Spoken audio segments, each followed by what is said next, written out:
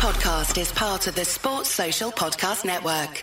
Hello there guys, happy Monday if there is such a thing. I'm Daniel Childs, welcome back to the show. It is Monday, added time. I'm going to be answering your questions that you submitted via X at Son of Chelsea and also on my YouTube community page as ever. And also the final international break till spring of 2024. So that is something to be a little bit optimistic about. We just hope that we can get to Newcastle without any more injuries given some of the horrendous pitch conditions I'm seeing for some of these internationals. I mean, I'm just praying. But there is that.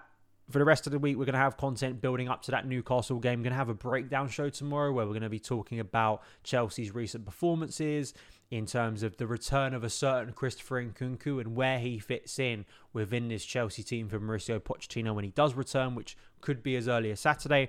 And then hopefully in terms of actually previewing the Newcastle game, going to have a good guest from a Newcastle point of view. And then I'll give you my team selector and thoughts ahead of that game on Saturday at St James's Park. So if you like the sound of that as a Chelsea fan who wants to see more Chelsea content, please do hit that like button.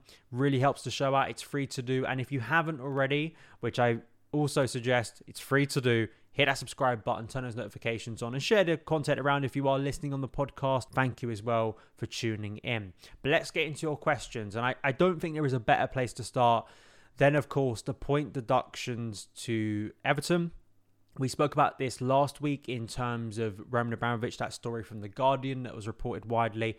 And basically the aftermath of that Everton punishment from the Premier League and how will it impact both Manchester City and Chelsea in the future. There's a lot of baying for blood, especially from rival fans who want to see both Chelsea and Manchester City get relegated. Will they actually get relegated? So these are the two questions, and then we'll get into my thoughts on the situation. Firstly, this is from Draw or Over 2. Is this point deduction thing for real? And then Top Toes 93 asks, what's the likely outcome if Chelsea get punished over the current financial situation going on, in your opinion? So it did feel very March 2022 on Friday evening when I was seeing headlines saying that Chelsea were going to be relegated. Funny enough, by the sort of people who are writing identical headlines in March of 2022. And we know what happened there. Chelsea didn't get relegated. We're actually fine as a club. Didn't cease into some black hole and was never to be seen again, which, you know, I do think there are some maybe out there, and I'm not just saying rival fans. I think there are some people who would have preferred to see that happen in March of 2022, but that didn't happen. So are we heading down a similar doomsday route? And this is not a nice answer. This is not a simple answer, but the honest answer I have, based on all the information I've taken in from reporters, from, you know, the way that Everton situation was handled by the Premier League, it's hard to know. And as David Ornstein, I think, brought up quite well on Friday, actually, when he was asked about Man City, Chelsea, which is a lot of what a lot of people want to know in terms of consistency. He said, you know, it's all right to go down conspiracy theory routes in terms of why Chelsea and City may go off light compared to Everton. But he did stress these are different cases, and the idea that they are going to be punished in the same way or investigated in the same way or come to the same conclusion is probably not accurate. So the idea that Chelsea would get the exact same punishment if they're found guilty as Everton might be not accurate. You know, Chelsea may go down a route as we did with FIFA a couple of years ago where we get a transfer ban. I could see that happening if it's maybe related to a breach in FFP rather than a points deduction.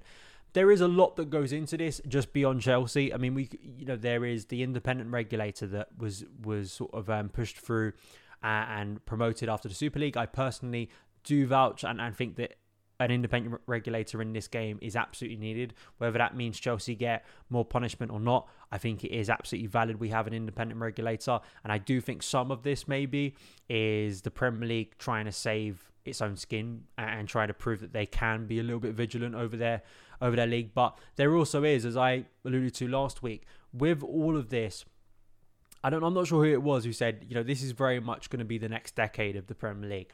Legal battles, allegations. There is, I could see this opening up a can of worms that maybe some who are cheering on these potential charges right now won't be that happy in a few years' time, because the football world is not so black and white, is what I'll say. I think it is a grey world.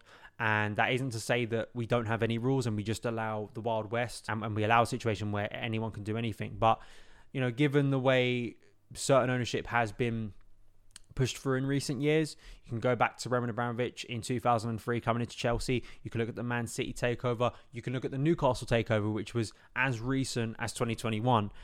There is a lot here that I think the Premier League is not exactly innocent in themselves. So this is going to play out, and I think in a very complex way, and probably I think a delayed way as well, as we've seen with Man City. 115 charges, and there hasn't been much done since. Basically, it feels like this is going to something that's going to be run. It feels like something that's going to run on, and how that actually impacts Chelsea, whether it's a point deduction, relegation, which is the most extreme. Actually, another point here.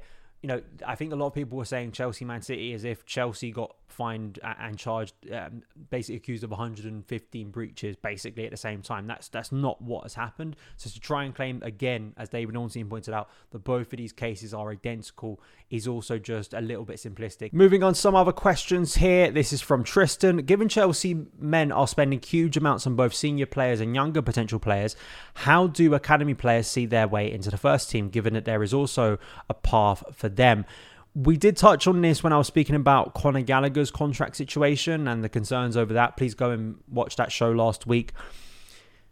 This is something that is going to create a friction point, and I think it already has. We keep on recruiting players with the idea and I guess the intention of bringing them back when you are buying players of, say, the age of 16, 17. And even if they are playing senior football elsewhere and maybe they aren't going to make their way to Chelsea in sort of the senior setup till several years down the line, what does that mean for those of a similar age bracket at Cobham right now? It sounds very strong, but a bit of a disgrace really if they allow Cobham again to kind of fall back into the wilderness in terms of players actually making it into the first team. Because look at recent years, Mason Mount, Reece James, I'll still throw Tammy Abraham into that. Right now, who is Chelsea's best player right now? And the majority of, I think, fans have agreed, who is that player? It's Conor Gallagher, another player produced through the Cobham system. Trevor Chalobah is another one that's come through the system, and I think we'll get quite a good move in January when he does leave Chelsea. So I just personally am of the belief that Cobham still needs to be valued properly. It still needs to be treated seriously, and it's not that there can't be talents brought in from elsewhere. I've always been of the belief, if you are going to do that and spend money, they've got to be top caliber, because then if you're spending money on players who actually aren't of that level, that you could have actually saved money and invested in, young players coming through your academy to maybe fill some squad roles like a Trevor Chalobah and Conor Gallagher have in recent years, or you have someone of the quality of Reece James who is world-class level. I think that's worth it personally, and I do think there is a problem there. Even some of the players we bought over the past year, there's a question about a certain player who we didn't. It hasn't even been at Chelsea a year, and he's already maybe fallen by the wayside because of how scattered some of it feels. So I absolutely understand the concern. Ollie asks, what's going to happen after Emma Hayes? What are your up-to-date expectations for our season? Top 4, Europe, a cup or 2? In terms of Emma Hayes, it's a very difficult question to answer, because as we saw, the best reference point is Alex Ferguson, right? Created a dynasty at Manchester United, and it's very difficult to fill the vacuum of such a massive personality. Like, this is not just a coach who's done well. This is someone who has led, spearheaded, very much created the environment that is Chelsea, and it's been so successful. The relationships, the deep relationships he's had with those players, I think emotionally it's going to be very difficult for some of those players to move on. Some of those are still young players, some of those are still developing. Like Lauren James is a wonderful talent, but she still has years to go, as well as others in that team, some of whom very much, give Emma Hayes credit for maybe their careers and give so much weight and gratitude to their development as players on the club and also international stage because of playing for Chelsea. So who that figure is it's going to be a massive test in terms of recruiting someone. And I would like to think that investment isn't going to stop anytime soon. But, just having the investment, as the men's side knows very well, doesn't automatically mean success. It doesn't mean that you're just going to easily walk your way to another WSL title. And I do think that Emma Hayes, there will be, it sounds very dramatic, and I'm just trying to think of a better word for it. Hangover, or just, I think grieving process of losing Emma Hayes at Chelsea, because she has been so integral. I know that was a very long answer. I mean, in terms of my expectations, I still think Chelsea can get European football this year. And in terms of a cup, I think we should be targeting both, right? Because we don't have European football. So I think both should be on the table for Chelsea to try and go the distance in those competitions. Matt H3846 asks, is it time to move on from Chilwell? And do we need to go out and get a replacement? Seems like the team's evolved and he's been left behind. I'm not sure I agree with that. You know, the level of Ben Chilwell's performances, especially at the start of the season, I thought was still very high. And I felt that, you know, he would, if he stayed fit, I think he would have been first choice along with Reece James. There is absolutely a valid concern over his and Reece James' continued injury problems, right? If you can't have a player fit for the majority of the season, they become a problem and they can't be deemed, I say this about any player, you can't deem them a vital player. And Cucurella has taken the opportunity, and it's wonderful to see, because when you have a player like Chilwell go down, you want someone to step up. Marc Cucurella has stepped up, to the shock of basically all of us. You hope that continues. But I don't think now that means that Ben Chilwell has no future at Chelsea and we just need to move on from him. I don't see how Ben Chilwell's attributes, especially the way he's able to run behind, his athleticism, I think his defensive quality we've seen over the years at Chelsea, means that he's now irrelevant to the team. The team has passed him by. I think when he returns, hopefully in the new year at this point, he will quickly reclaim that place. That's at least my opinion. I do accept, coming from a biased point, is that I like Ben Chilwell. He's one of my favourite players, but I think it's a little bit too extreme to say he's been left behind, in my opinion. And finally, K Bringer here asks, what should we do with Madueke? It feels as if he's out with Poch, and I don't see him getting minutes anytime soon. It's interesting you ask this question, because I've seen some discourse online about it, in terms of looking at some of his data from the back end of last season, where Chelsea were obviously horrendous, and he actually put up some good numbers. And he hasn't had a consistent run in the team so far this season. He did have an injury that he needed to recover from.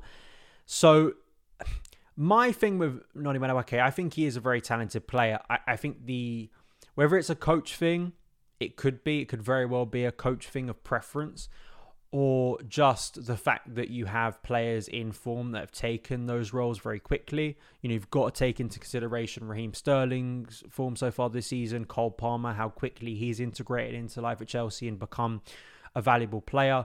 The fact we've moved more to a 4-3-3, or at least have a third central midfielder in Conor Gallagher. Conor Gallagher has to be in the Chelsea team week in, week out, because he's that good and influential. So, you know, that takes away a potential spot for Noni Madueke.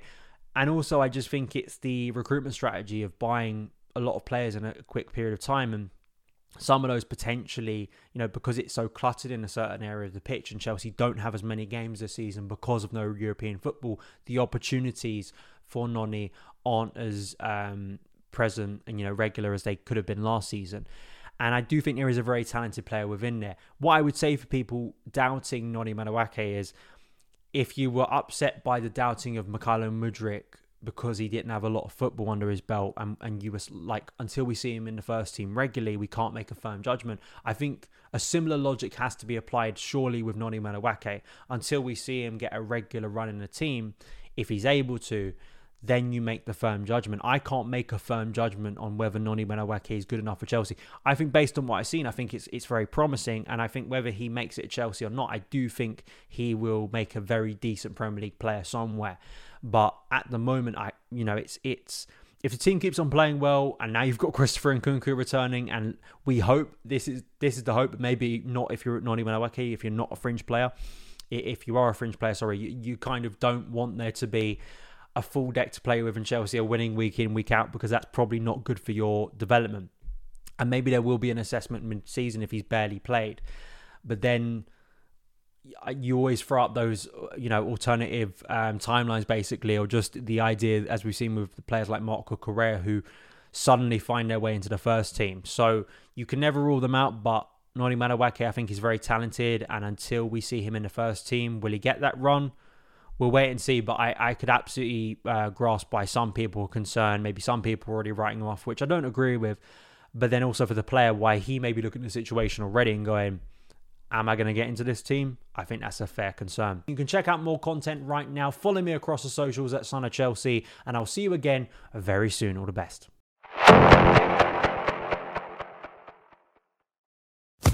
Sports Social Podcast Network.